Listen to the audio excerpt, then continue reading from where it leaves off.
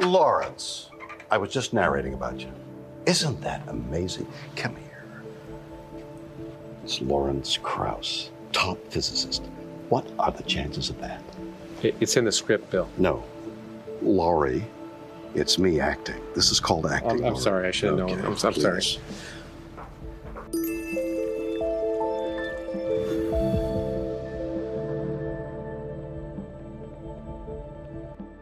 Hi, and welcome to the Origins Podcast. I'm your host, Lawrence Krauss. I just finished a rollicking conversation with one of my favorite people in the world, William Shatner. Every time I'm with him, it's an experience. And as usual, in this case, he took over the conversation from the very beginning. I had planned to talk to him about his new book, To Boldly Go, which is somewhat autobiographical, but I knew we'd end up with questions about the universe because he always had them. I wasn't prepared with the questions right away, and we went in so many different places. It became a conversation, as he described it, a scientific exploration of the universe and our relationship. And that's what it was, and more. And his childlike enthusiasm about the universe and his incredible interest is so infectious that it really is in some sense what I hope this podcast is all about. The fact that everyone should be fascinated about the universe. It's part of our culture. It's part of what makes us human. And it's also appropriate that today we're releasing this podcast on the day my new book, The Edge of Knowledge, comes out, because it's really about the questions we still have about the universe. And this podcast was full of Bill's questions about the universe and everything else. It was a joy to talk to him, and I hope you enjoy it as much as I did. You can watch it ad-free on our Critical Mass Substack site, and I hope you'll do that if you're a subscriber. And your subscription fees will go to help support the Origins Project Foundation. Otherwise, you can watch it on YouTube, or you can listen to it anywhere podcasts can be listened to. No matter how you watch it or listen to it, I hope you enjoy this remarkable man, William Shatner, as much as I did.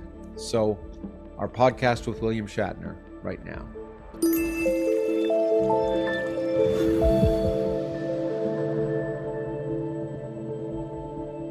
But it was the Canadian Repertory Theatre in Ottawa. Hold the thought. I want to talk. We were recording. No, I'm going to introduce you first. No. That's because But Larry, that's so common. No, I'm not going to introduce you in that way. I'll do it afterwards. I'm just going to welcome you. Let me at least welcome you. Well, you're welcoming me by telling me where you live and how you live. I know we're going to get there. I want you to come here. I want you to move to do that. But I want to buy something there.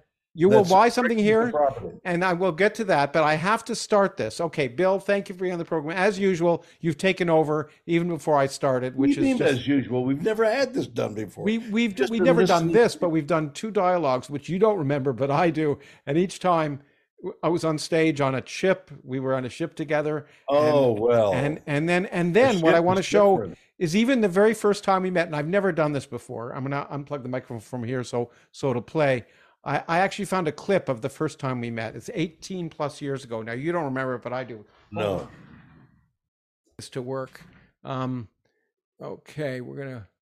If we can get it, you've already knowing you, you've got this thing going. You know it works. I practiced it many times, but I'm also a theoretical physicist. The reason I'm a theoretical physicist and not an experimental physicist is about to become clear. Okay, here, let's see if we can. Lawrence, I was just narrating about you. Isn't that amazing? Come here. It's Lawrence Krauss, top physicist. What are the chances of that? It's in the script, Bill. No. Laurie, it's me acting. This is called acting. I'm sorry, I should have known. I'm sorry. What do you mean I took over? I looked at you so fondly. Yeah, I had my arm around you. You were withdrawing. No, I was actually, that's the first time I began to think of you as just like my uncle, who was always my favorite person in the family. But I had made the mistake just before we filmed that. This was from the TV show How William Shatner Changed the World, which I'm sad to say isn't listed on your Wikipedia page, but nevertheless, I remember it. But I told you that my family, I didn't know my name was Lawrence. This is the first time I've said this on the air either. Until I was 12. I thought it was Laurie, which is what my family called me when I was going. Lorry? Lorrie. I-E. And then I discovered my birth certificate, and also Lawrence of Arabia had just come out. and It's a lovely name, though. oh, it is. Well, It Lori's a has nice name, and I an told you that elegance to right it. before we filmed that, and you decided to call me Lori right there on the camera. But anyway, that. But the reason I did that is, although it's self-aggrandizing, the reason I wanted to show that clip at the beginning was because it was the first time we met. But I didn't know what to expect. But what I discovered, and the reason I want to have this conversation with you, the reason I've been thrilled each time we've been together, is I discovered a man fascinated by everything in the world around him. A man who was full of interested in life and everything, and had questions and just and an endless curiosity. Let me ask you a question right Yeah. now. Okay, sure. Are your glasses tinted? They're well, they tint when there's the sun on them, and so they get a little tinted when they get darker when the sun's on them. It's Right. They're what are they called? Photosensitive or something. But there's also transition and Transition. They're transition. yeah. Are they transition? Yeah, they're transitions. And why have you chosen a heavy rim? It's actually very light. It looks like a heavy rim. I chose it. I meant Very thick. good reason. I meant thick. Your wife picked it? Yeah. But there's no question you're wearing glasses. Sometimes glasses are made so it doesn't look. I mean, you're a very handsome man. You're hiding behind the glasses. Actually, I don't even really need them, but I do actually. Take them off. Okay. Take them off. All right. Look at that face, that punum. That punum. I knew you'd say that. It's like my man. No, the reason I need them to read, but you're not reading. You're talking. well, I'm going to read. I've made so many notes. You wouldn't believe I'm so prepared. Notes. No. But there's it's so scientific. Well, it's not. It's just a matter of having backup in case. Well, because actually they're notes to things that you've said, and so I want they remind me of things you said. So you should be really happy that I have them, because I'm going to quote you a lot. I'm really happy talking to you. As I was really looking forward to this, and as I said, we've been together then, and then one other time, many years later, a decade later, we were on a cruise together, a Star Trek cruise. And I was lecturing on the physics of Star Trek, and you were being you with your extended family. And I have now come to realize how important that is to you. And you had them all there, three generations. Yeah. And we hung out. They invited for me to be on a cruise, and they paid me good money just to talk like you and I are talking. And I said, well, I want to bring. I think there were 15 people. Yeah, or something. 15. Yeah. I mean, when you say extended, I mean that was an extension. And they said, okay, bring them. So I had my whole family, whole immediate family being indulged in. And all I had to do was have the joy of talking to people like you. It was great. And I remember sitting down with your family at dinner a few times, and we did twice on stage. We did a planned dialogue, and then much to my pleasure, you did another evening event. Then you called me up, and we started talking about the universe. And as we had when we first met, when we were filming that show, in between the takes, I remember we started talking. I'd written the physics Star Trek, and we had a great conversation. And I was totally unexpected, except I told you then, and I still do. My uncle was my favorite person in my family, and almost immediately you reminded me. Does that mean I'm your favorite person? You remind me. You're among my favorite people. There's no doubt about it. You remind me of my uncle, and that's a great thing. Among is first of all, it's the name of an African tribe. Hmongs, and then secondly, it suggests large groups of people. No, I'm very particular about that. Hello, among all you. I love it. I love my uncle. Like I feel like very few people in the world, and you strongly remind me of my uncle. He was a pharmacist in Toronto. He passed. My mother. He was. Yeah, he passed away before my mother. He passed away when he was 94. And my mom, as I say, was 100.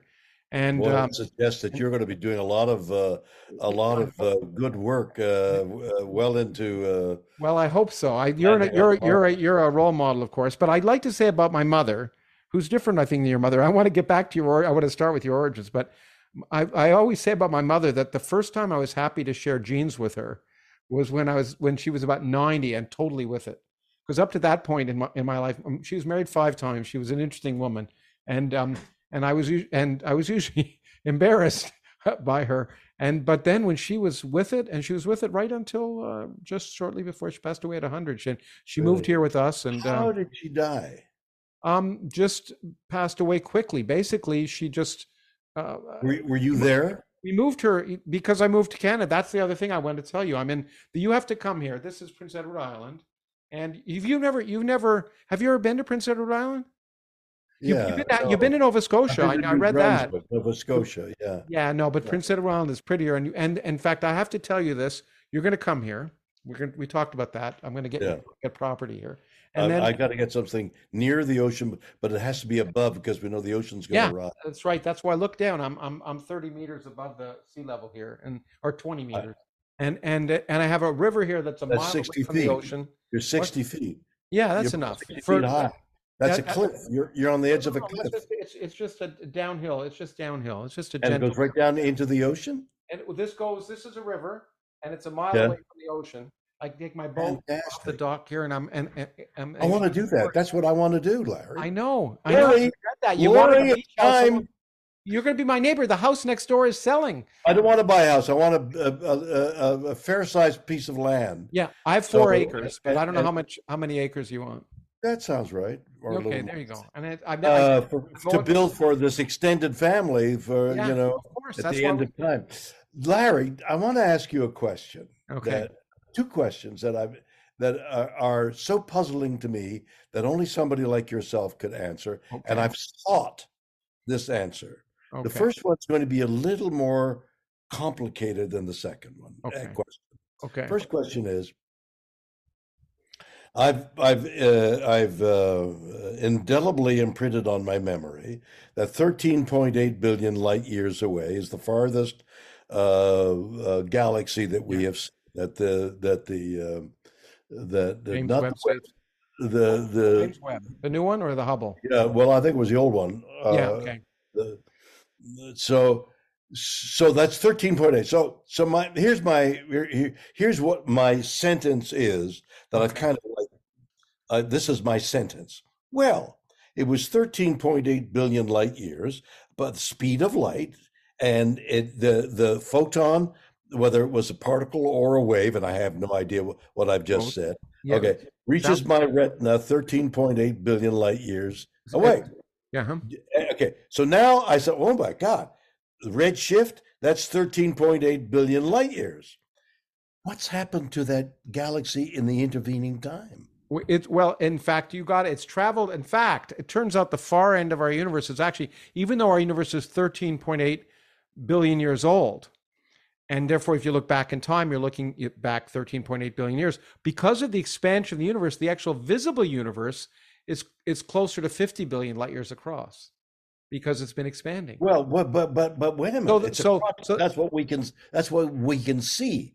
But what's happened to that galaxy? Lori, the question is, what's happened to that galaxy during the intervening 13.8? It's gone someplace in 13. It's actually, no, it's been at rest like a surfer in a wave. As the universe expands, it's been at rest, and we've been at rest, and we've been moving apart from each other, but we're just sitting at rest like in a stream that carries us apart from each other. But it's been evolving, and it's had maybe. So when you say the galaxy is not 13.8, more like 50, because that's like 3 times the balloon of the universe has expanded 3 times since then. How do we know? How do we know what the speed of the universe is when we got all this dark matter?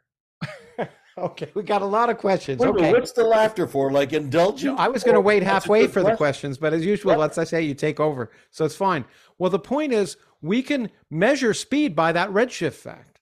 The fact that I noticed you mentioned in your book, because I wanted to say, last 2 days I pleased myself by reading your recent book, whose name Boldly Going, I think it's called. Go.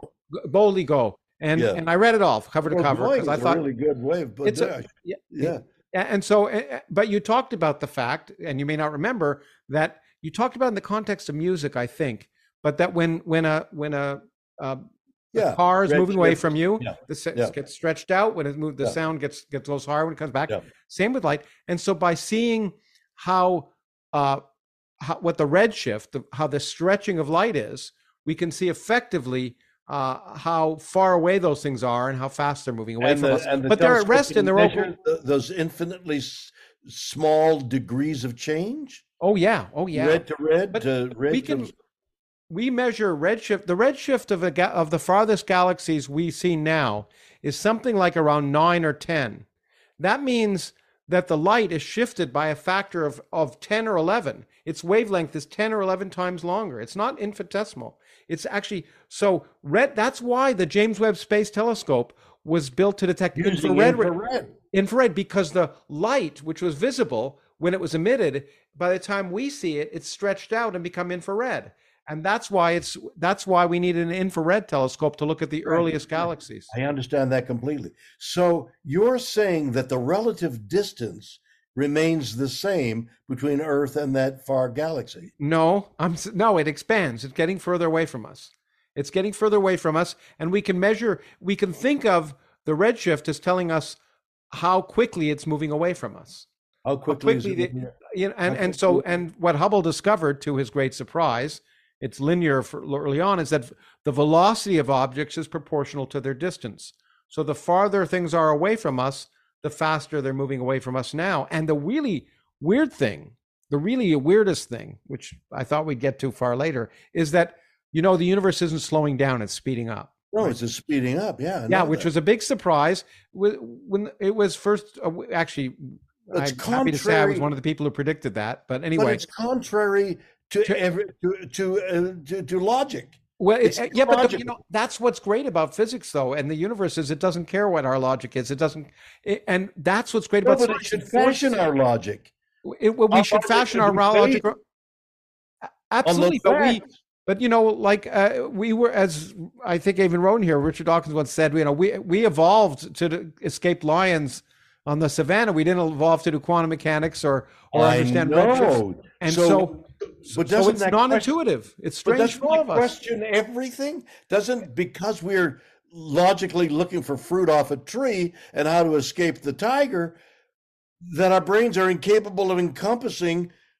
Well, they are. Well, it turns out to be a side benefit. Who knew that the same evolutionary traits that would allow us to learn how to avoid predators would also eventually allow us to discover mathematics, language, and quantum mechanics and relativity. And so it's not surprising that some of these ideas are strange and non-intuitive. And in fact, the fact that the universe is speeding up is really non-intuitive, because all of us are used to gravity slowing things down. They're pulling you down. And no, expanding is non-intuitive. And the Hubble must be a mistake. Well, that's what many people thought initially. But it turned out, as I say, it turned out to be required to understand the universe, but we still don't understand why. And you talked about my book, but Larry, then we're into forces that we have no idea. Like 90% of what's happening, we have no idea. Isn't that great?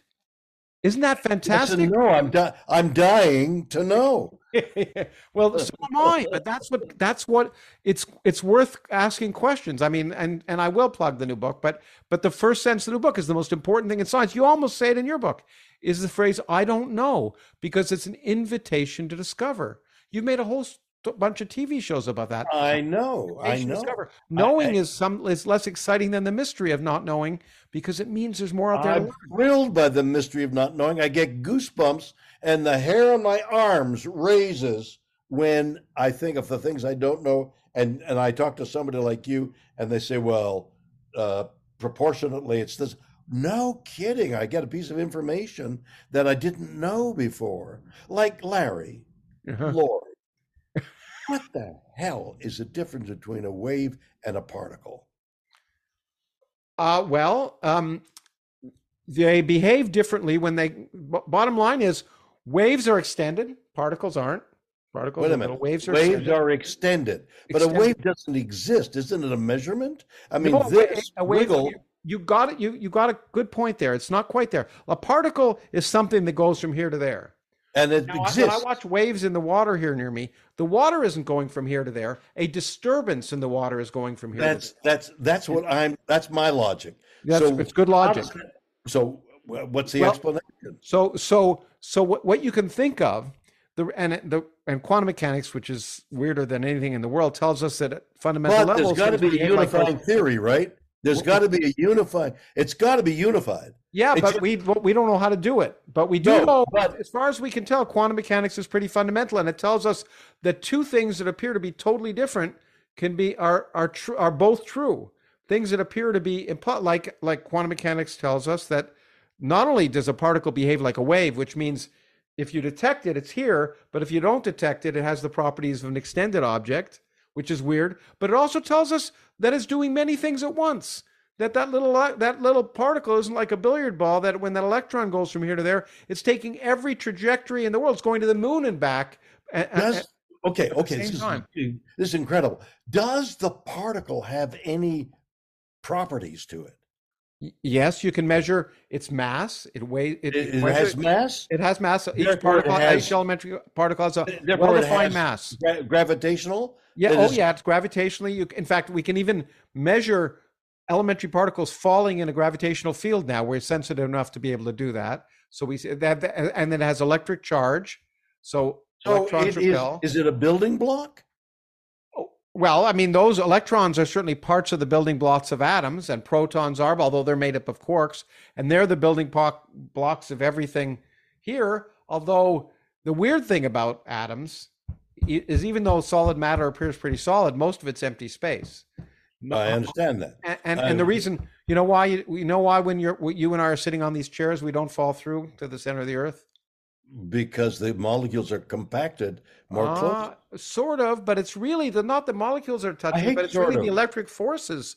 It's just electric forces that are holding us up against the earth. Most of it's empty space. Doesn't that compact the molecules closer, and therefore it feels dense? Not why really. Are you doing? Well, maybe. What no, is because that? You know why? It doesn't contract them much, and the reason is that gravity is the weakest force in nature. What? Yeah, I'll explain this to you. Okay? Please. It's really simple. Okay. For you? No, it'll be, you'll just say afterwards, you say, oh, of course. You'll tell me that, I promise. Okay. So the fact that, I'm being pulled down to the earth, okay, by the entire earth, all of the gravity of the entire earth is pulling me down. Yes.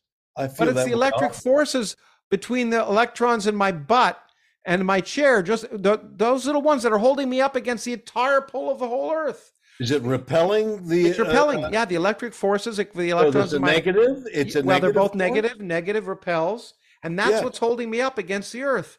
The electricity is 40 orders of magnitude stronger than gravity, electromagnetism. Gravity is so weak that it's negligible except on the scale of the universe. We ignore it in elementary particle scales because it's so weak. And that's why. And yet it is the force that holds the universe. 5 forces of nature, and probably predominant, isn't it? Well, on the scale of the cosmos, the things I can study. Because of the mass of the cosmos. It is on scales larger than our solar system, even larger than the Earth. Gravity is what matters.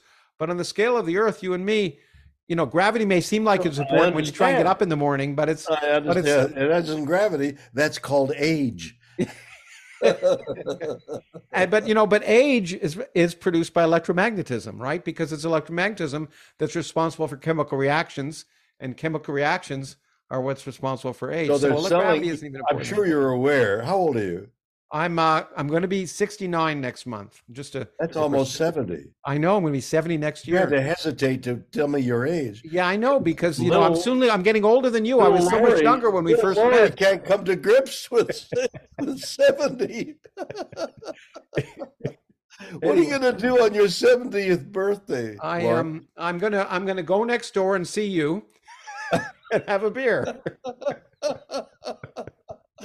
When I was 40, I've long since forgotten, I apparently went to bed for 3 days. Like 40 is a pivotal moment. Yeah, 50 was for me, I think, but 42, yeah. Well, because you're youthful in face and figure and so are you. I have to say, we both don't look our age, I think. I mean, you don't, for sure. Oh, you certainly don't. By the way, I told you my mother once claimed, I told you this the first time I met you. My mother, who now I realize was 8 years older than you, claimed that when she lived in Toronto, you asked her out when you were an actor there. I don't know if it's true, but I'm sure it isn't. Her maiden name. Oh, well, it was title. or Taylor. I don't know. She went by a whole bunch of different names. Really?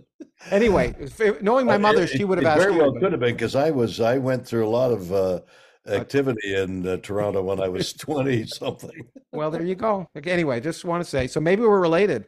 Anyway. It's possible. Anything is possible given the We'll get to anything quantum possible. physics. I don't know where we're going to get, because we've already gone But way it off doesn't track. have to get. Don't you don't have to get understand? anywhere. I have This no isn't a agenda. scientific treatise. This is a conversation, right? You're right. Exactly. It's a conversation. And who put knows? stuff here, and Who knows where that exploration takes us? It that's doesn't need a designated, a pre-designed. Absolutely. That's what makes it exciting. Exactly. It's a scientific exploration into our relationship. Exactly. I agree. And as I say, speaking of our relationship, speaking of scientific exploration, I do want to go back. Even I know that the world for you began when you met me, but still there was earlier times. That's good. That's good stuff. Gives us insight into. But I want to go back, because you grew up in Montreal. I want to ask some questions I never knew about. So I knew you grew up in Montreal. Your father was a clothing manufacturer. He had a store. Or was he a wholesaler, or was he? He was a wholesaler. He made.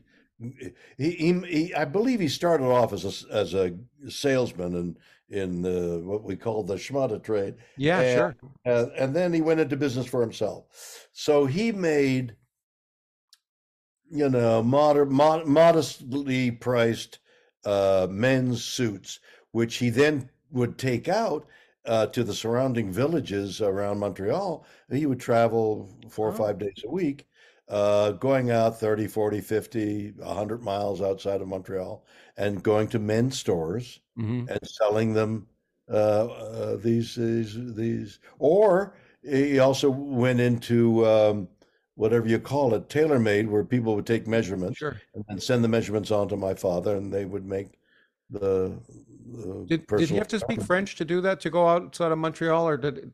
Yeah, but he spoke very little French. But in those years, and the reason the whole French Revolution in Quebec took place was people like my father, English-speaking people, said, well, the French better learn to speak English, as against the 3 million people who lived there, and for so many more years longer than the English, would say, pourquoi tu parles pas français? Nous autres est ici pour 500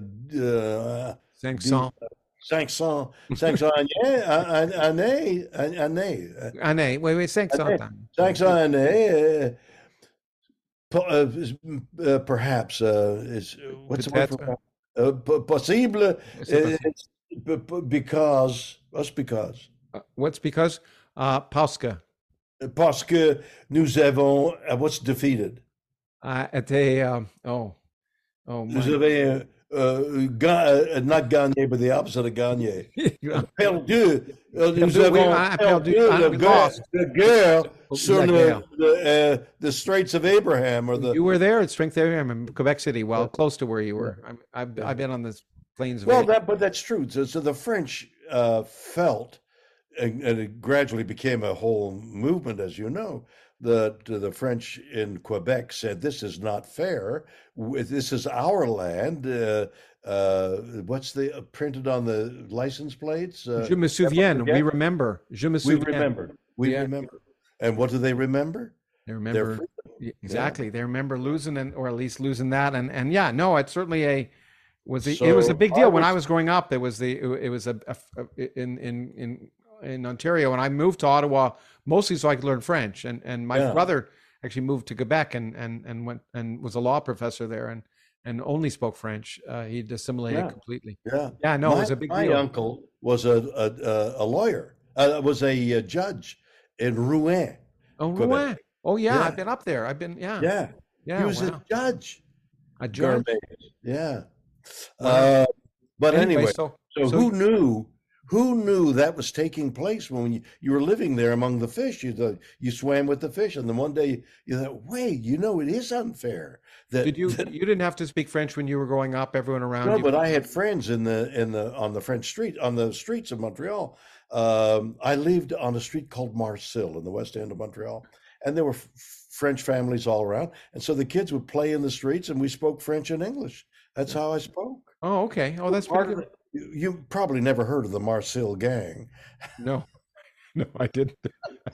I missed that. There was a half a dozen kids, and Betty Beck, who was this beautiful, in my eyes, blonde 10-year-old or something, or that we'd play football on the streets. I'd try and tackle her all the time. And sometimes you did. Anyway, that's a different story. But okay, same story. So your father, learned your grandparents were immigrants, like mine were, from Eastern Europe. But your parents were both been born in Canada. My mother was. My father came from Austria when he was. My mother did too. 13 or 14. Yeah, Austria. Yeah, Vienna. Wow. Yeah, my mom moved when she was very little. My mother's mother, my grandmother, I think she was my grandmother or was my great grandmother, lived in Lithuania.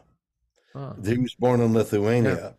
Yeah. And I did a show for a couple of years called Better Late Than Never. Mm-hmm. And so they asked me, where would you like to go? Would you like to go where your grandparents? So I said, yeah, let's go. So we ended up in Lithuania, in Vilnius. Okay. And I took a trip from Vilnius to the birthplace of my great grandmother, which had been on the edge of a farmer's market. When the Nazis bombed Lithuania, when their march into the Baltics, they destroyed this square. And my great-grandmother's house. The square was subsequently rebuilt after 45, and it became a park. So when the mayor of this little town, was taking me around, he said, "Well, here's where there was. This is where all the farmers would come, and the people in the town would buy and sell the meat and the vegetables for the week's supply." And here is a pipe that leads into a aquifer where they washed all the vegetables and cleaned the chickens and all that. And I thought, my great grandmother probably watched then. And this isn't a scientific principle, but I'd love for you to go with it anyway. That water is the most magical thing in the universe, isn't it? Yeah, it's almost miraculous. It's miraculous. A physics teacher used to argue it was one of the proofs of God, although he's tongue in cheek. But right. Well, it is. I mean, oxygen and hydrogen combined makes. I mean, you'll help me with, and when I just finished a sentence, you'll help me understand why water has so magical properties. But there is a photographer in Japan who claims that he can take pictures of the crystallization of water and see the crystals changing shape when there's love or harm or okay, yes. The scientific mind goes okay, but the romantic goes of course. Okay, yeah. So I washed in the water that had the memory of my look. I was going to save this for later, but I'm going to make you feel even better. What's later? Later? No, there's no later. It's now. It's right now. Dead any moment. I know. I'm not going to say it again, but you talk a lot about connectedness. It matters to you. And you love Carl Sagan's line about we're all star stuff, and I've written that too. Theory. So I want to talk to you about string theory. No, but we'll get there. But hold on. Yeah. I want to tell you something that is really important to you right now in your life. Yeah. Because you talk. Yeah, I know I'm very important to you right now in your life. I know for the moment I am, but also so your family and your grandchildren. You dedicate the book to Clive, who's your grandchild, and you talk about the future. And although you're 92 and you have many years left ahead of you, you do talk about legacy and memory. And I want to tell you something really neat that will even. Although I don't buy some of the stuff you say about connectedness, here's something that's going to make you more connected. I don't know if I've ever told you about that. We'll have an argument about that, but first I want to change. I want to tell you something that will be so wonderful. If you don't know it, I forget if I've ever told it to you. So you are more connected. Not only are we made of the same atoms, and I want to tell you something about when you were washing through that water. Okay, take a deep breath for a second. Take a deep breath. Hold it in. 2, yeah, and let it out slowly. Let's go. Okay, let it slowly. Now, I could show you, and when we're together next time, I'll show you that every time you take a breath, you're breathing in atoms that were breathed out by almost everyone who ever lived. You're breathing in at least 10 atoms from Julius Caesar when he said "Tu Brutus." Aristotle? And Aristotle, and you're all, but that's great. You're, and Frank Sinatra, and the neat thing is Aristotle better, but and Einstein, also Hitler, but you know, it's you don't have a choice. It's all there, and when you wash your hands, it's quite likely some of the water that you're washing your hands from, atoms of that were the same atoms that your grandmother was drinking. Came from a meteorite. Yeah, but of course, but since then, Lucy, the 3 million-year-old little girl might have been drinking water from. And every time you drink water, like my mom used to say when I picked up, she'd say, "Don't touch that. You don't know where it's been." She would have been really amazed because literally every time when you were washing your hands, it's quite possible that some of the atoms, quite likely that some of the atoms there were atoms that your grandmother actually drank. Oh, what do you mean we're not interconnected? We are interconnected, but let's not make it too new agey. That's all. I don't want to be. What do you mean new agey? I'm writing a book. I'm writing a children's, not a Robert Chernow and I, and Dan Miller, who's writing the music. We've written a book called Bill, which is out there now.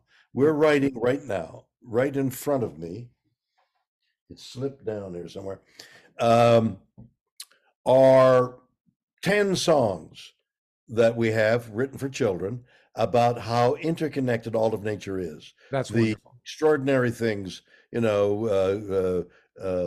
termites and elephants and things like that. Oh yeah, you talk about that. The termites building the mound that the elephants then rub against. And what about sucker fish and what about fungi and the way it? I mean, it's the connections are amazing, and we were. But everything. Yeah, everything. Not everything. And our atoms, as you say, what about your atoms came from your atoms from your left hand probably came from a different star than your right hand. It's amazing. Exactly. So what about what's his name who talks about string theory? Isn't that a valid? Well, thesis? String theory is got a lot of play and a lot of press because one hoped it would be the first theory that would unify two central pillars of modern physics: quantum mechanics, which we briefly mentioned, and relativity, gravity, Einstein's theory of gravity. Those two things don't work together mathematically. We can't combine them into a single theory that makes sense. What doesn't combine? General relativity, Einstein's theory of gravity. Right. Is that Newtonian? How the universe works. Is that Newtonian physics? What was that? No, it's do we call it Newtonian physics? No. Even Newtonian physics was Newton. Einstein changed Newton and said that gravity is due to the curvature of space, not just things falling. So Einstein changed the world, and you need general relativity to explain the way the universe works on the largest scale. So we test it all the time. One of the predictions of general relativity is that if you shake something, you produce waves. We were talking about waves in space and time called gravitational waves. We detected them with an amazing detector, with the big the LIGO detector. That was just amazing. Right. What it had to do. So what did that prove, by the way? What did this thing? Oh my God, we saw gravitational waves. Why was everybody so excited? Well, first of all, it was a central prediction of Einstein's theory of general relativity that had never been never been measured over the last 80 years. But the other thing was that it proved to us that the only things that gravity is so weak. When I'm moving my hands around, even though this camera is moving around because it's got a mind of its own, but when I'm moving my hands around, I'm creating gravitational waves. But gravity is so weak that we could never detect those waves, those ripples in space. You need humongous, dense, massive things to create enough gravitational waves to detect them. So there were these two supermassive black holes, 50 times the mass of this. One was 30 and one was 25 times the mass of the sun. Huge things, that the 25 times the mass of the sun, but the size of Manhattan. I mean, just unbelievably dense. When those collided 1.8 billion light years away, they produced enough gravitational radiation that we could detect it. And and this was amazing. This is how amazing technology is. So the LIGO detector, it's got two arms. at right angles. And when a gravitational wave comes by, when a gravitational wave comes by me here, my arm here gets shorter a little bit, and that arm gets longer, and then this arm gets shorter, and that arm gets longer, because it really literally stretches space out. You could calculate what would the difference. So LIGO has two arms, 4 kilometers long apiece, and you could calculate when those two black holes collided and produced gravitational waves 1.8 billion light years away. What you'd need to be able to detect those gravitational waves was a change in the length of each of those 4 kilometer long arms by a length equal to 1/1000th the size of a proton. Wow. But they did it. But what it did was it told us that, in fact, it told us about the existence of black holes, and it's a way to see about black holes. Did that shock shake the universe? Was there an earthquake? Was there a quake in the universe? 1 second long quake, and it went by the Earth. And you know what's really neat about that? They turned on the detector 3 hours earlier that day, and it was still being tested, and they weren't going to take data, but the graduate students took data. And if they'd waited three hours later, then that thing, which has been traveling over 1.8 billion years. So if you believe that there's no coincidence, well, no, what I believe is wait. Okay. No coincidence. Do you agree with that? No. There are coincidences. You say in your book, for example, there are too many coincidences. What I say is they're just right. There's just as many coincidences as you'd expect. There's not more or less. You don't think that exactly the right number. You don't think that it's magical? This guy said, it's magical. Let's go for a coffee. And the other guy said, no, let's turn it on. I'll turn it on. Why? There's nothing. And again, you turn it on, and 3 hours later, they get proof. Yeah, exactly. But if they turned it on a month later, they would have got a different proof, maybe. So, but here, it hasn't happened again since then, has it? No, it has. No. Now they detect about one a week. Oh, really? Yeah. It's amazing. That's my thesis has just gone out the window. My work is done here then. No, you know what? Richard, you've never met him. You would have loved him. Richard Feynman. Did you? Probably. He was a wonderful physicist. No, but he was the mathematic guy. He was everything. I've seen his name so often. I wrote a book about him. He's just an amazing guy. But what he used to say when he was talking to people, he'd say, "You won't believe what happened to me today. You won't believe what happened." People say, "What?" He'd say, "Absolutely nothing." And what he meant by that is that the reason coincidences jump out is we remember those things that seem significant. Like you have a dream every night, and every night, most of the time it's nonsense, but one night you have a dream that your daughter is going to break her leg, and then you find out, you get a phone call that she broke her arm in a car accident, and then you say, oh my God, it's cosmic, but you forget all of the millions and millions of dreams that you had that don't. I understand that, but I bet you mathematically that the coincidence of the guy turning on the thing just prior to a major reverberation. It's a wonderful coincidence. And I think coincidences are fantastic. And the coincidence of you and I being here, you point out, although I think, again, it's you were quoting someone else, says that's a mathematical impossibility that you and I even exist, right? Given all of the sperm that had to, that could have connected with the right egg, or the fact that your parents would met, or the fact that your parents' parents met, or the 100,000 generations before them.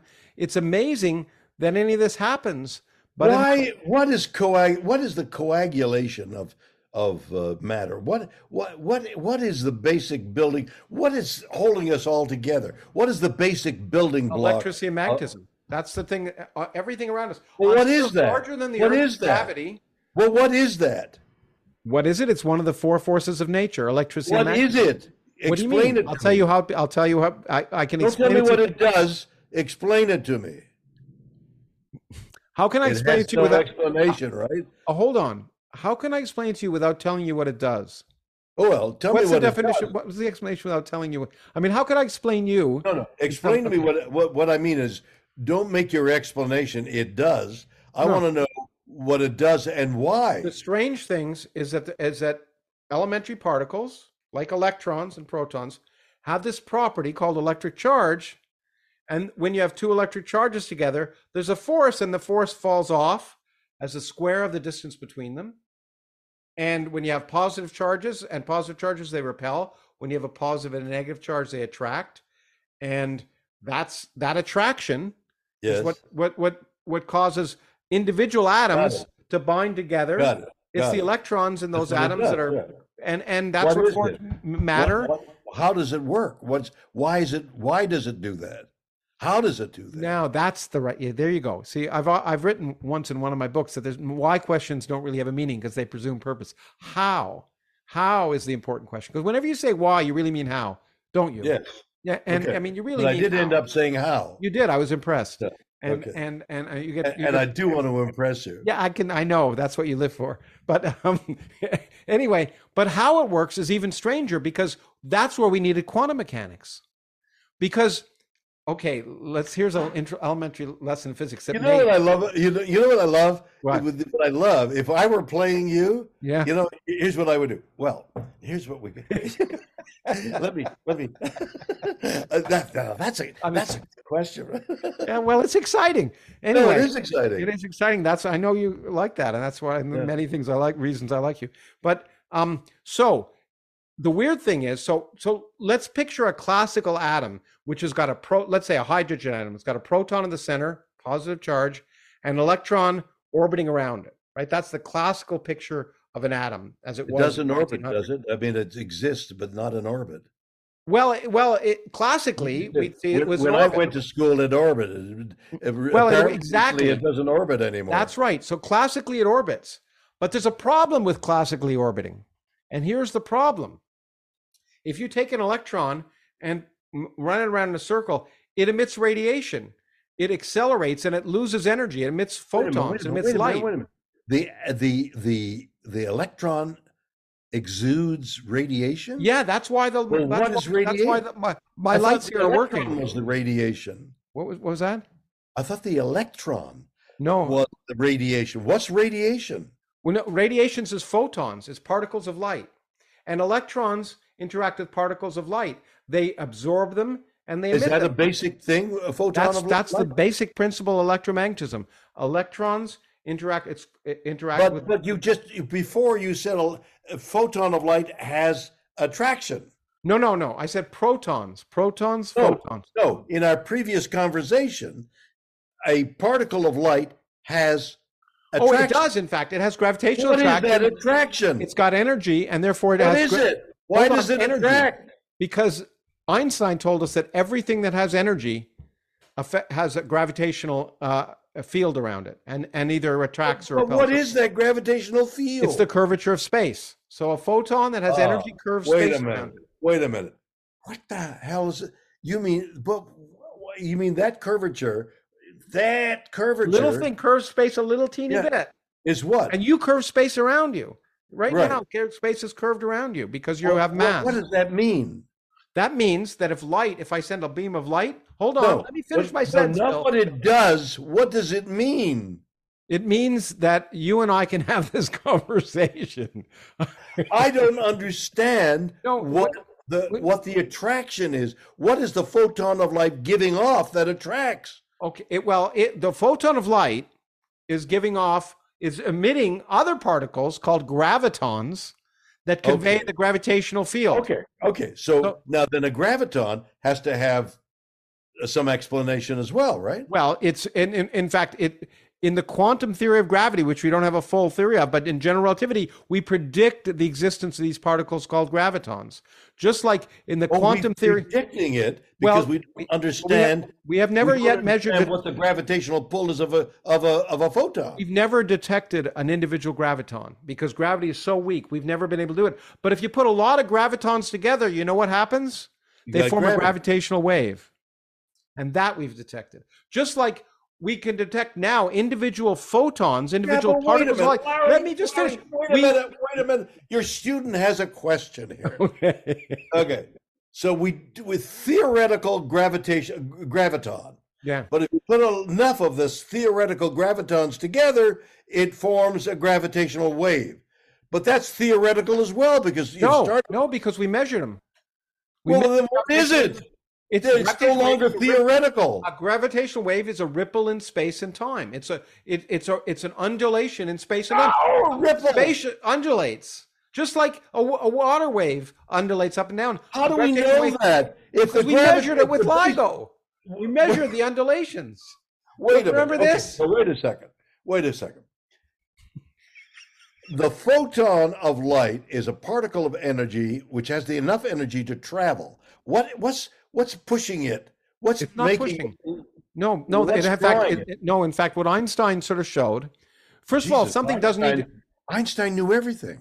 Well, he didn't know everything, which is well, that's the point. It's like I was going to say, like Freud, which is slowly being disproved. Well, Einstein so far hasn't, but what he showed. But first of all, actually, let's go back. Let's go back to Galileo.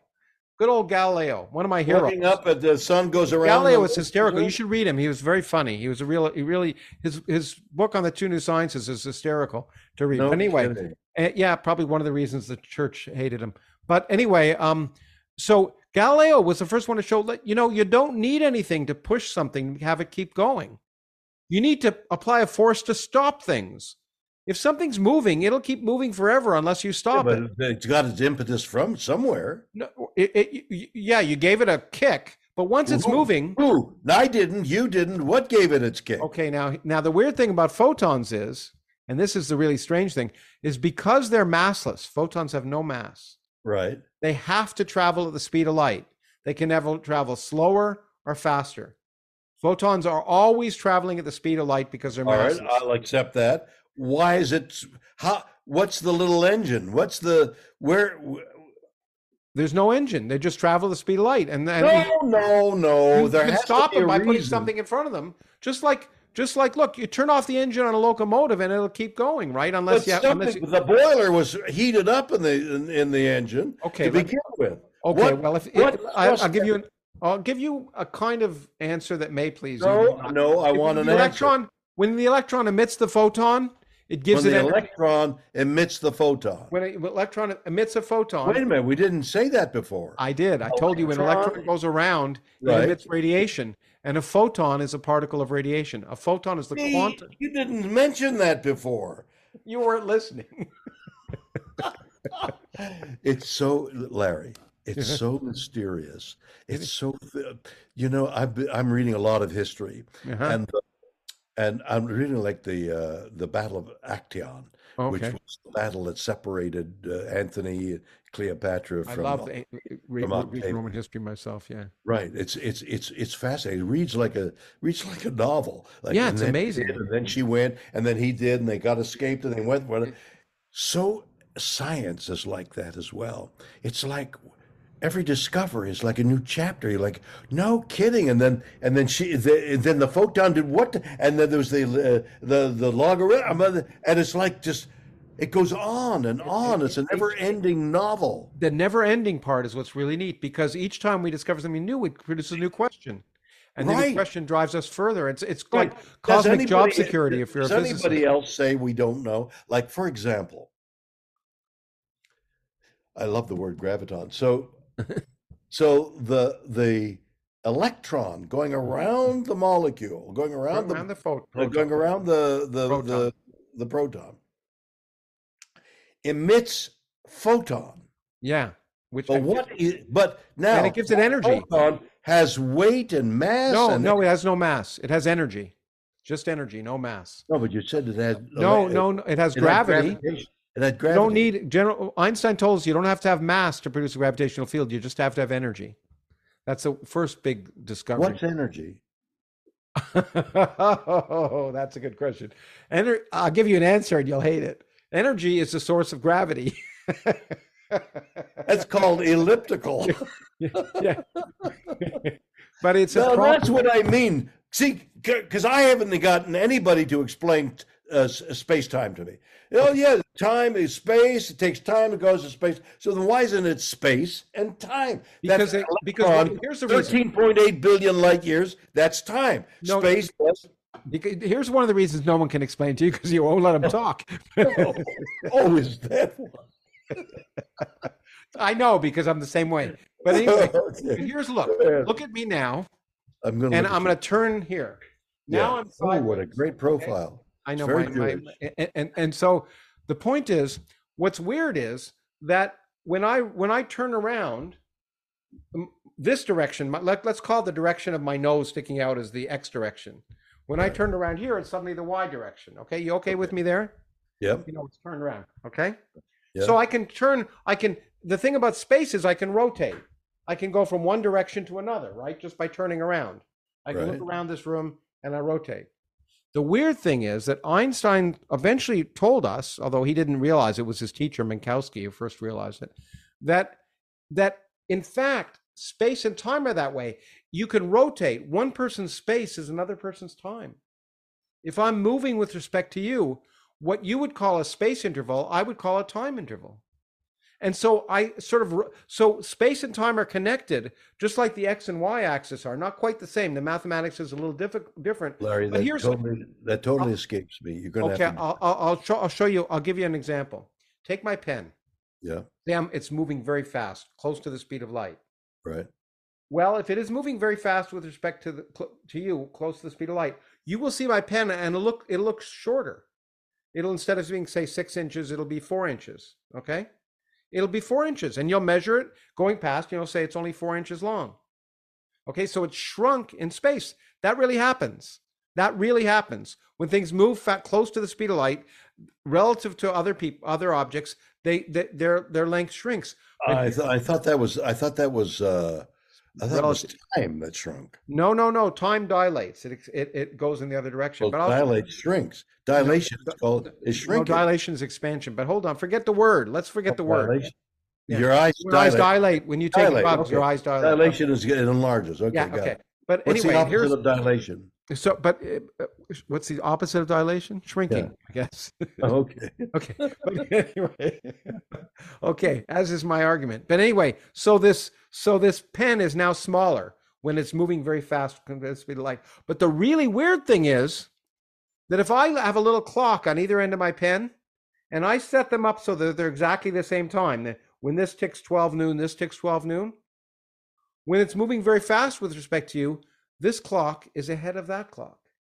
So the pen has shrunk in space, but it's got extended in time. It used to be that this and this had the same, where it's instantaneous. But now, when you look at it, it's smaller. But if you look at this clock and this clock, you'll say, no, this clock is behind this clock. This one's a second faster than this clock. So it will extend in time and contract in space. Just like here, watch this. Watch my pen. See how it got shorter? It got shorter because projected to you, the amount of the pen that you can see perpendicular to this or to the screen right now gets smaller and smaller and smaller until the pen looks very, very short indeed. But that's a function of sight. It's a function of artists worked with that.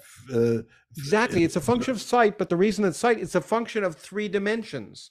It's the fact that I can rotate in an extra dimension. If that extra dimension was there, I couldn't rotate into it. But in fact, the pen is the same length. It's is just sight. But my instruments are measuring it incorrectly. No, they're not. Well, no, they're measuring it correctly. They're measuring the X component of and we know there's a Y component. Okay, but your instruments like this camera can only measure the X component of the pen. It can't see in the other direction. But if I had a camera right here, it could see in the other direction, and we'd know. So we're smart enough to know that the length of the pen doesn't change. It's just the X component changes, and so does the Y component, and the two always add up. So the length is the X component is the ability to measure the speed. Yeah. Okay. But what Einstein told us is everything is measurement, right? And that's, if we want to look at the world around us, the world is what we measure. And I'm telling you that when I move this pen very fast, it's like it's rotating into an extra dimension of time, so that its length, that as we measure it, the measured length is smaller, and the time spreads out, and the measured time spreads out. The thing that remains invariant is not the length of it, but what we call the space-time length. The thing that remains invariant is not length or time. Length and time are relative. That's why the theory of relativity is called relativity. What's invariant is a certain combination of length and time. And one person's length can rotate into another person's time. And that's why... Depending upon the viewer and their relative motion. That's why reality is relative. your clock, when you went up in space for a little bit, for 10 minutes, when you came back down, your watch was about a 1/10 millionth of a second slower. That's why I was late for that appointment. That's why you were late for dinner. You can. But wait a minute. Okay. The measurement that you just offered, that the Yeah. clock in front is a little bit ahead of the clock behind, Yeah. gives us a question of what the future, what is the future if that pen, the front of the pen, is already anticipating the future that the clock and back doesn't know about. Well, for you, but for me, if I'm riding along with this, they read exactly the same time. But I thought that you're writing in there that the astronaut time is slowed down, get younger. All the clocks. This one is ahead of that one, but it's even weirder. All the clocks are ticking slowly compared to the clock on your wrist, and that all of that weirdness. Well, that's incomprehensible, man. Yeah, but the universe doesn't care. It's true. The universe doesn't care. I thought that was. We can measure that. We've been able to measure it by using atomic clocks. In fact, here's another thing which I wrote about, and maybe if you don't know this, it'll blow your mind, I hope. Okay, you drive around LA. You talk about how you'd like to drive around a lot. You use GPS in your car to find, use Google Maps. When you need to. Wouldn't work if we didn't know about general relativity and special relativity. Because you know how GPS works? We have these satellites orbiting above the Earth's surface, and then they triangulate. So there's a signal the satellite sends down to your car and another satellite, and you measure the difference in time between the two, and if you know where those satellites are and how long it takes the light to get from there to there, the difference in time tells you where you are. Right. Fine? Except because those satellites are going around the Earth, they're moving very fast. And you can show that each day, if we didn't take into account for the fact that those clocks are slowing down due to relativity, then about 30 microseconds, they lose 30 microseconds a day compared to the clock on your wrist. And if we didn't take that into account and correct for that, then within an hour, within actually 3 minutes, you'd be a kilometer away from where you thought you were supposed to be. No. Every day in GPS, we rely on that weird fact that clocks slow down. How is it corrected? We know the formulas of special relativity and general relativity. Oh, you don't correct the satellite, you correct the measurement. Yeah, we have to. Because if it wasn't, isn't that amazing? Eventually, you got to go to another you'll be using another satellite, and it's even. But I want to even make it weirder for you. It's not just the clocks aren't just going slowly because they're going around like that. It turns out Einstein also told us if you take a clock in a gravitational field and you lift it up, it's the speed, the rate at which the clock ticks will be different. So in fact, because those clocks are high up and farther away from the Earth in a gravitational field, they're actually ticking a little faster due to general relativity. And we have to take that effect into account as well. So we have to take the fact that gravity changes time and speed changes time. It's very esoteric, but it's so damn normal that without it, you wouldn't be able to get around Los Angeles. And you're conversant with that. You know that as like I know. And the engineers who built it had to be conversant with it. Otherwise, you wouldn't get to where you wanted to go on literally, those satellites would put you a kilometer away. I tell you what is mind-boggling and sad. Yeah. People like myself lacking understanding that magic. I don't know if that's sad so much. Look, we all can't be experts on everything. What's sad? No, you don't have to be sad. That's an incredible fact. That's like the apple falling. The apple falls. I think it's so important that I like to scream it from the treetops. That's why I write books, because I think these are some of the most fascinating ideas humans have ever developed. People should be interested in them. What's really sad to me. Is that what your book talks about? Yeah, sure. All 12 of them. What's it called? What's your book called? The new one is called The Edge of Knowledge. And I'll mail you a copy right after this. I think you did. Oh, I give you a PDF. That's an electronic copy. If that's good enough for you, that's fine. I'll mail you a physical copy if you want. But what's really sad to me is not so much that people don't understand it. That's sad, and I'd like people to at least appreciate that these things are out there. What's really sad is how many people just don't care. and that aren't as excited as you are. That's why it's such a pleasure to be No, with you. you know what? I can't believe that. I have to believe that humanity, the brain, that as we were said earlier, getting the fruit from the tree, Uh-huh. comes down and said, "My God, how did that fruit grow on that tree and not on that tree?" So at some point, the mechanism must have garnered that thought, and It then did that when led you you know who to thought of it when the apple fell on his head was Newton, right? right. But I No, think but I kids ask mean, those questions and then they stop asking those questions. but well. That's the problem. That's my theory, that you've got to cultivate that child of what do you mean? I mean, it's just everything is magical. Everything, Everything is. everything on earth is is phenomenal.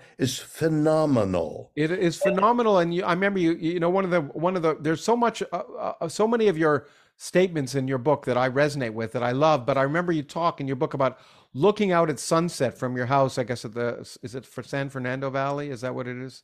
Is it? And you say, you know, uh, um, its beauty, its miracle of tectonic plates, of organic, original volcanic material that's hardened millions of years ago, like the sugar on top of a creme brulee. Then it shook even just a little and slipped and became a mountain. So every time you look out at the sun, you see the miracles of nature, and they are miracles in the sense that they seem miraculous, are something that you get excited about, and that's why it's important that you write these things, because a lot of people care about you, and Well, if they I see understand like you're that, but it's excited, then they just can be. what It's just acquisition of knowledge. The acquisition of knowledge is the voyage of humanity, isn't it? it More certainly is. so than the It's what's Columbus. kept us.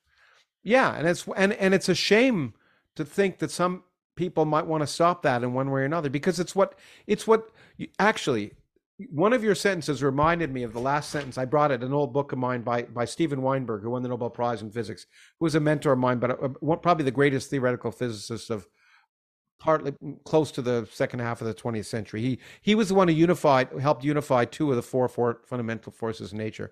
But let me read you the last paragraph, because I Strong think and you'll like weak. it. Did he do the strong and weak He thing? did the weak and electromagnetic, the weak Weak. and electromagnetic, the electroweak theory. Okay.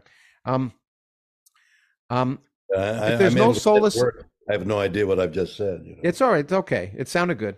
Not But okay. if there's no, I'm mouthing words like a child does Latin. but it's easy to do. But then you ask the questions why. But let me give Stephen a chance here. He said, if there's no solace in the fruits of our research, there's at least some solace, some consolation in the research itself. Men and women are not content to comfort themselves with tales of gods and giants, or to confine their thoughts to the daily affairs of life. They also build telescopes and satellites and accelerators and sit at their desks for endless hours, working out the meaning of the data they gather. The effort to understand the universe is one of the very few things that lifts human life a little above the level of farce and gives it some of the grace of tragedy. Isn't that beautiful? I thought you'd like that. I love it. I love it. And yet,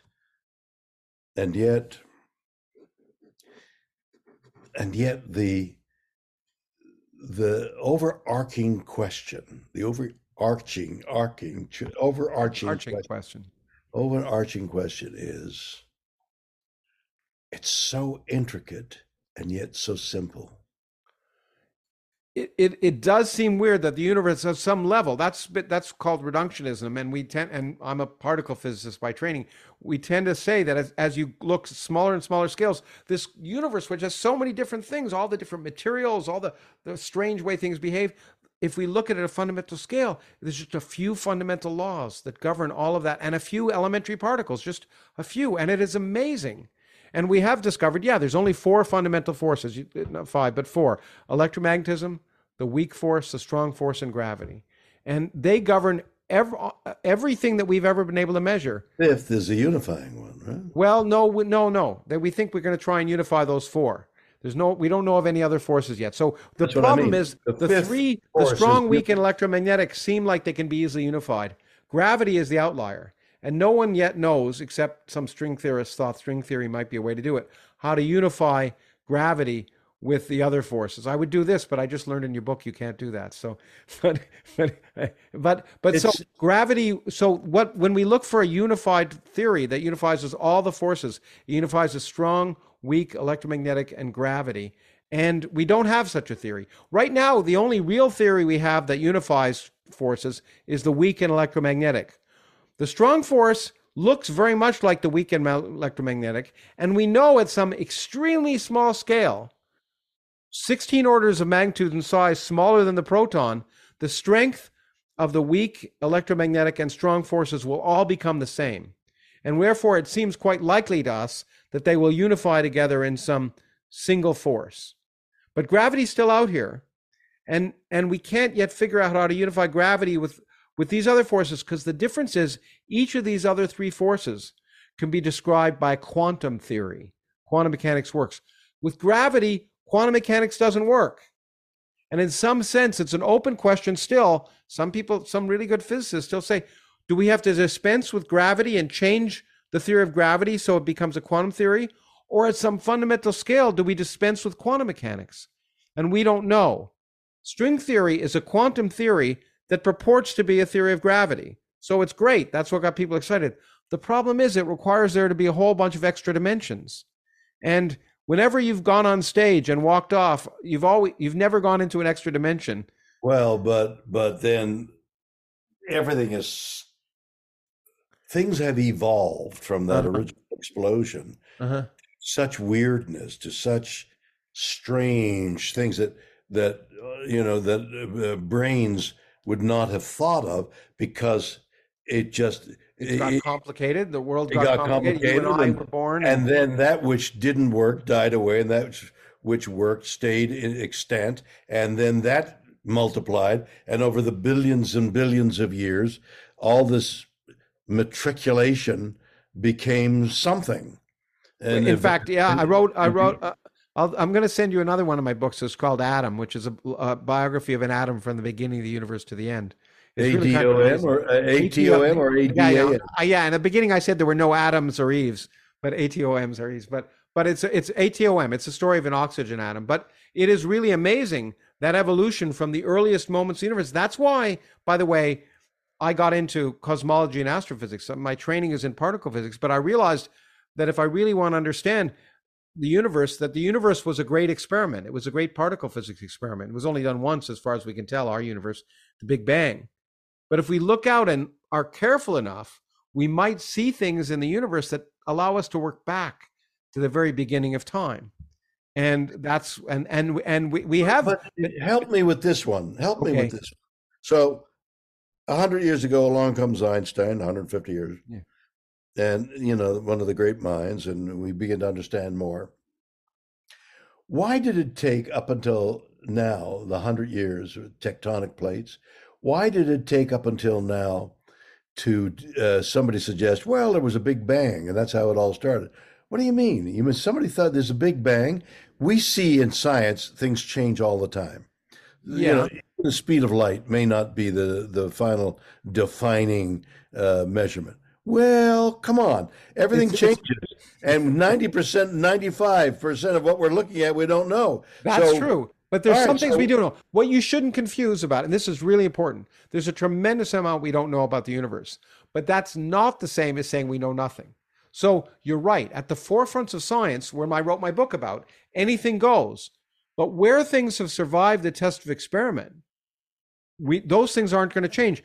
If I take a ball, 1 billion years from now, when I know about quantum gravity, if I take a ball here and let it go, it's going to fall. And Newton's laws will describe how it fell. Now, Newton's laws have been subsumed in a more elegant theory called general relativity.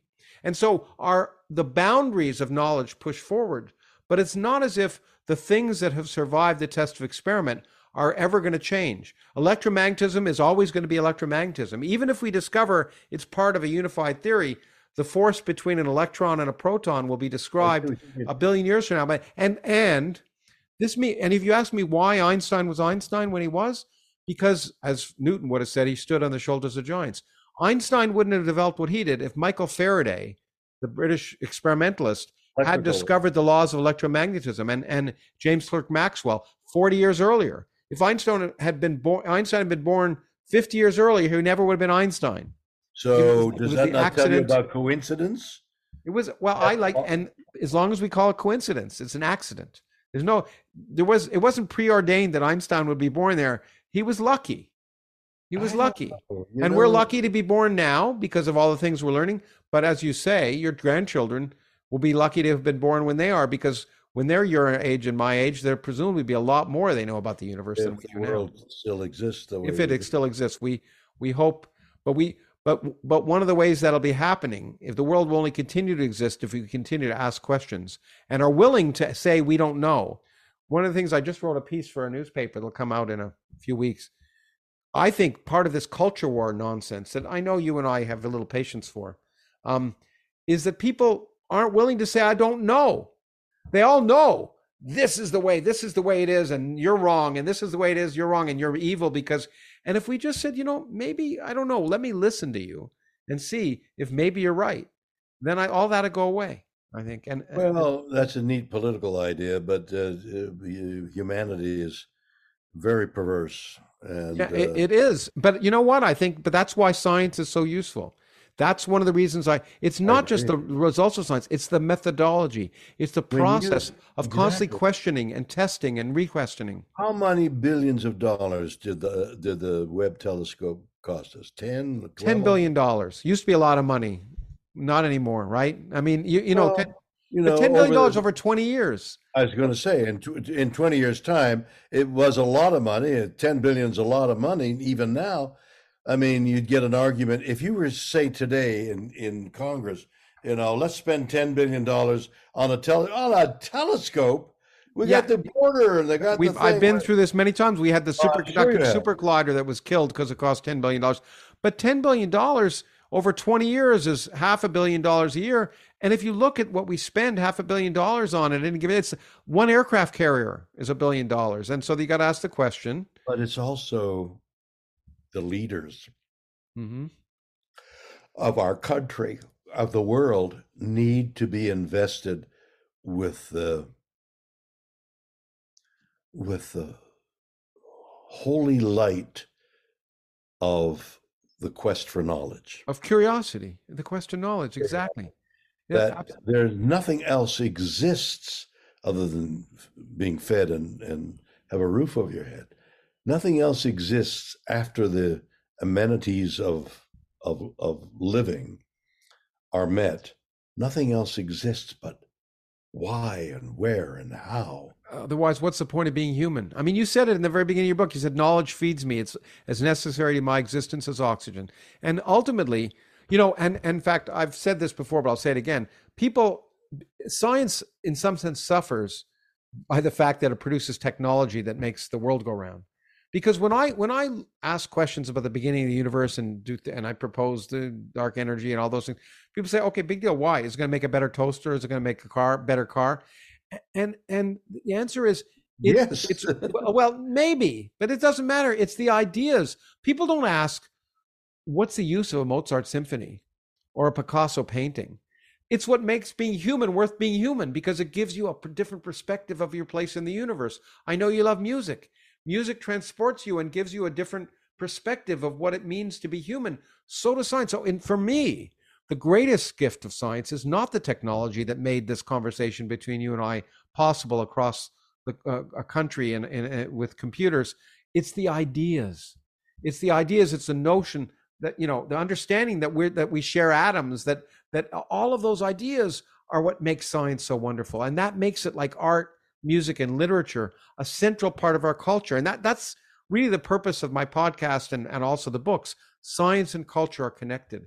And having this disconnect where somehow people say, science, it's like saying you don't like music, or you don't like art, or movies, or any of the things that we all love. It's what makes it's what raises humanity from the level of farce to tragedy. It's what makes humanity worth being human. So I would argue technology is wonderful, and science has made the world a better place. No doubt about it. And it's produced technology that every day astounds both you and I. But it's the ideas, to me, that are the most important thing, because they're the like yourself who not only know but promulgate, and that's incredibly well, as you state. It's not the word important doesn't even apply. It's as necessary as food. Yeah, and and I think, one of the things that I admire about you, besides just liking you, is that curiosity, is that child's curiosity, and the fact that you've been able to use your, just like I use to some extent, my profile as a scientist to have a platform to try and get people interested in science. You use your platform of celebrity to get people excited about the world. In part, you do many other things, but I think that's the greatest thing you can do, is to try and encourage people to, and especially encourage people who may not view themselves as being scientists. When there was a movie that was made about me and a physicist, a biologist called Richard Dawkins, who you may have heard of, and it was called The Unbelievers, because both of us are sort of atheists. But in that movie, we asked people about science, and we got a bunch of celebrities, and we should have gotten you, but probably couldn't get through your agent at the time. But anyway, we got. I remember convincing Cameron Diaz to be on it, and I said to her, "Look, I knew she was interested in science because she'd once attended a lecture of mine. And I said, look at all the young girls who admire you for all the reasons that they admire you. If they see you talking about science as something fascinating, then that's a gift you're giving them." And that's what we used to convince her to be on it. But I think it's really important that people see that science is anyone. You don't have to be an expert to enjoy science. It's again, I can't play. I'm not Eric Clapton. I can't play the guitar, but I can enjoy him. But for some reason, people think you have to be an expert in science to enjoy it, even though you can enjoy art and music and literature and movies without being, an expert. It's a very valid thesis, argument. You just said something that tantalized me, because I don't understand. Atheism is not believing at all, but you're a scientist who believes in the mystery, solution to the mystery. So, no, I think people. Well, you're. I don't like to use the word belief as a science. I'm fascinated by it. I'm awed by it. I'm amazed by it. And maybe the word believe. But atheism, I don't even think atheism. I don't want it to be a salesman for atheism. But I think people also mislabel atheism. They think it's like religion. All atheism is saying the arguments to believe in a God aren't convincing to me. That's all. Well, except the most basic one, which is what? How did it start? And I wrote a book called The Universe from Nothing. It showed you don't need any supernatural shenanigans. The whole universe with 100 billion galaxies, each containing 100 billion stars, can all come from nothing without violating the laws of physics and without supernatural shenanigans. Quantum mechanics and universes are popping into existence all the time around us. And it's if you ask yourself the following question, what would a universe that popped into existence from nothing by just the laws of physics that survived for 13.8 billion years look like? And you ask what the properties of that universe would be, it would turn out to be exactly the properties of the universe we find ourselves living in. Does that prove that our universe came from nothing? No, but it certainly makes it plausible. It makes it possible. But the great thing about science is not that it says... We're back to the brain that can't encompass something coming from nothing. Oh, you're right. It seems crazy. Crazy. The word nothing is nothing. Well, what do you mean? Actually, this is an important question because people ask me, what do you mean by nothing? So let me ask you, what do you mean by nothing? Everything ceases to exist. Okay, so there's no space, no time, no particles, no matter. That's nothing. Correct. Okay, yeah, and what I tell you is that out of that, where there's no space, no time, no radiation, no particles, suddenly the laws of quantum mechanics and general relativity allow suddenly, boom, a space to pop into existence. And time, but that very fact, the laws of quantum mechanics. Okay, so you might say the laws are pre-existing. Okay, but even that may not be necessary. Where did that law come from? Who knows? Exactly. But why do you need a God? Why do you need a God? I'm not saying God. I'm saying who knows. Exactly. That's atheism. That's agnosticism. But agnosticism is just a form of atheism.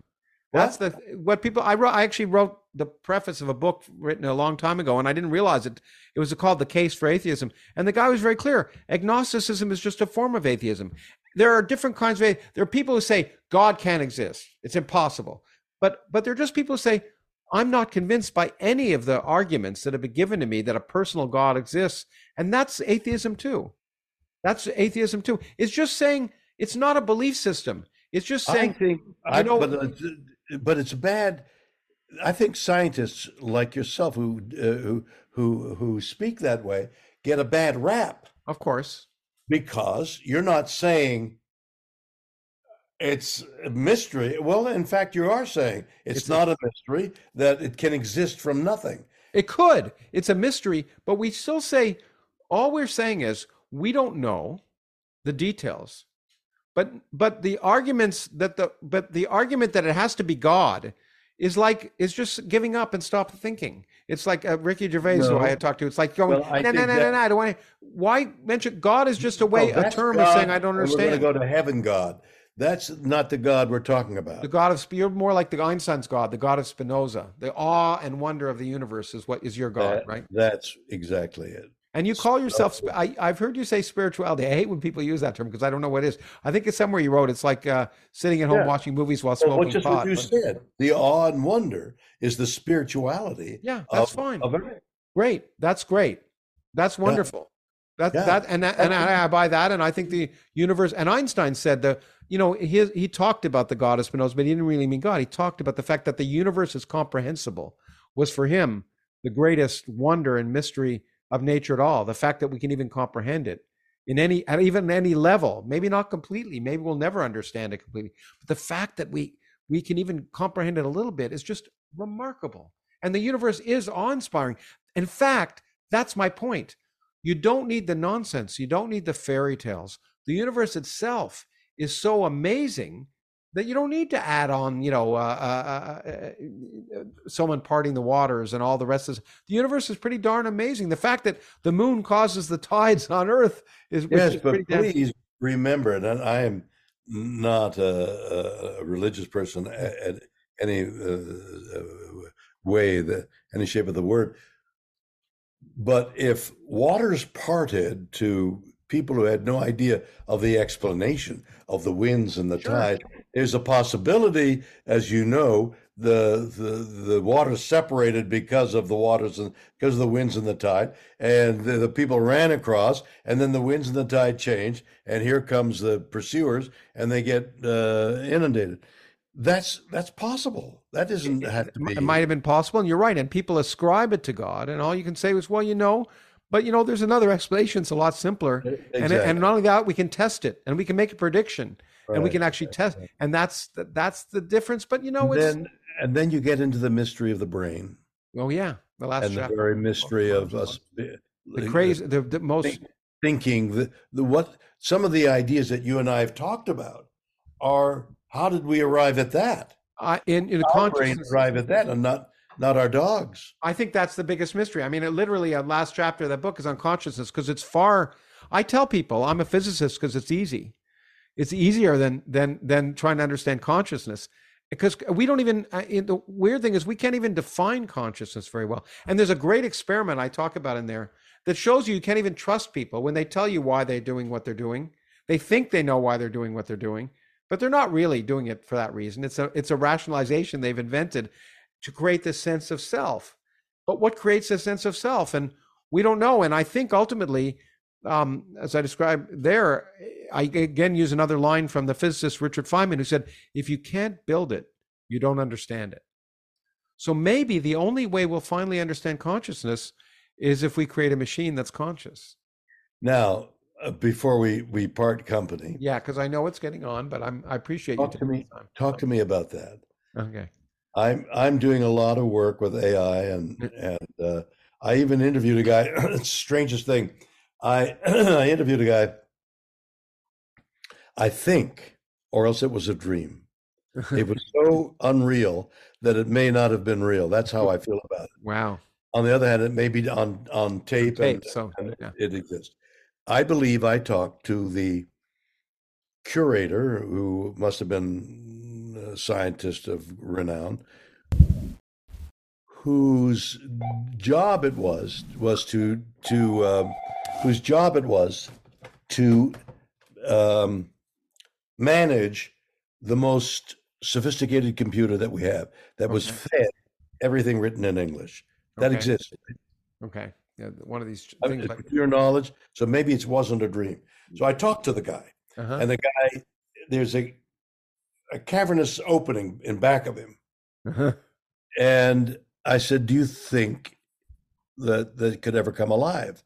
And he says, "No, I don't think it could. But I got to tell you, every so often I sit here at night, and the hair on my arms goes up because I think there may be an intelligence behind me."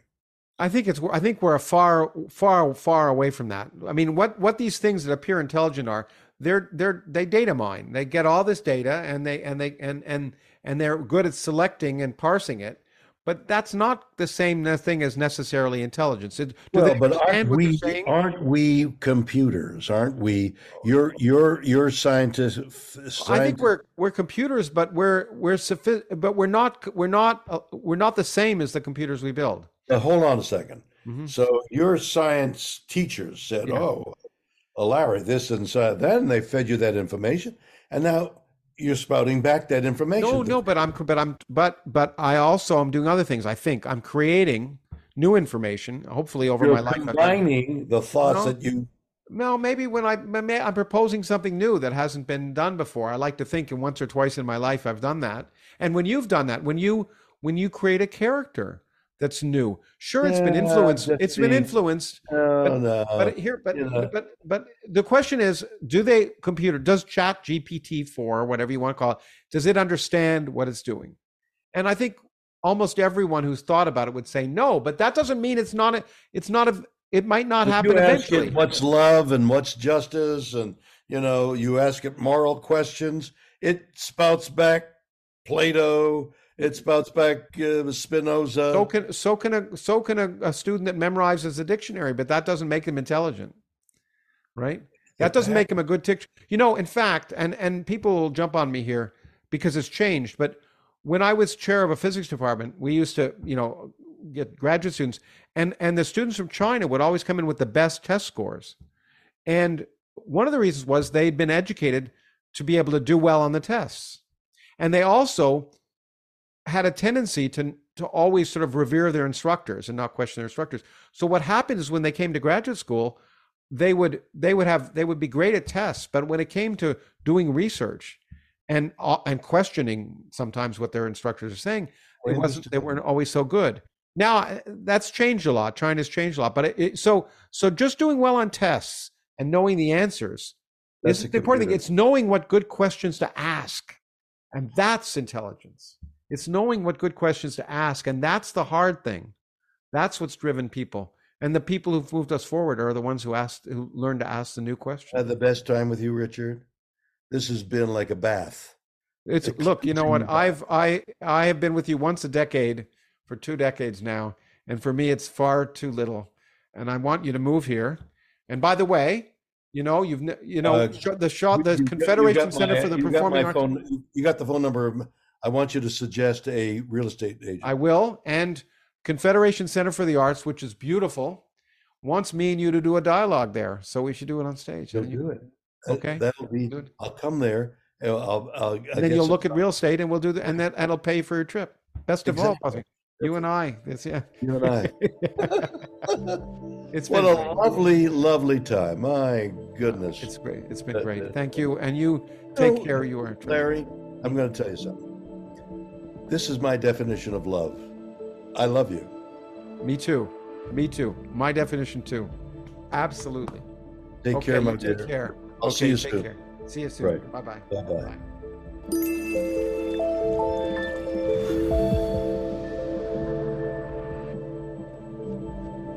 I hope you enjoyed today's conversation. This podcast is produced by the Origins Project Foundation, a non-profit organization whose goal is to enrich your perspective of your place in the cosmos by providing access to the people who are driving the future of society in the 21st century and to the ideas that are changing our understanding of ourselves and our world. To learn more, please visit originsprojectfoundation.org.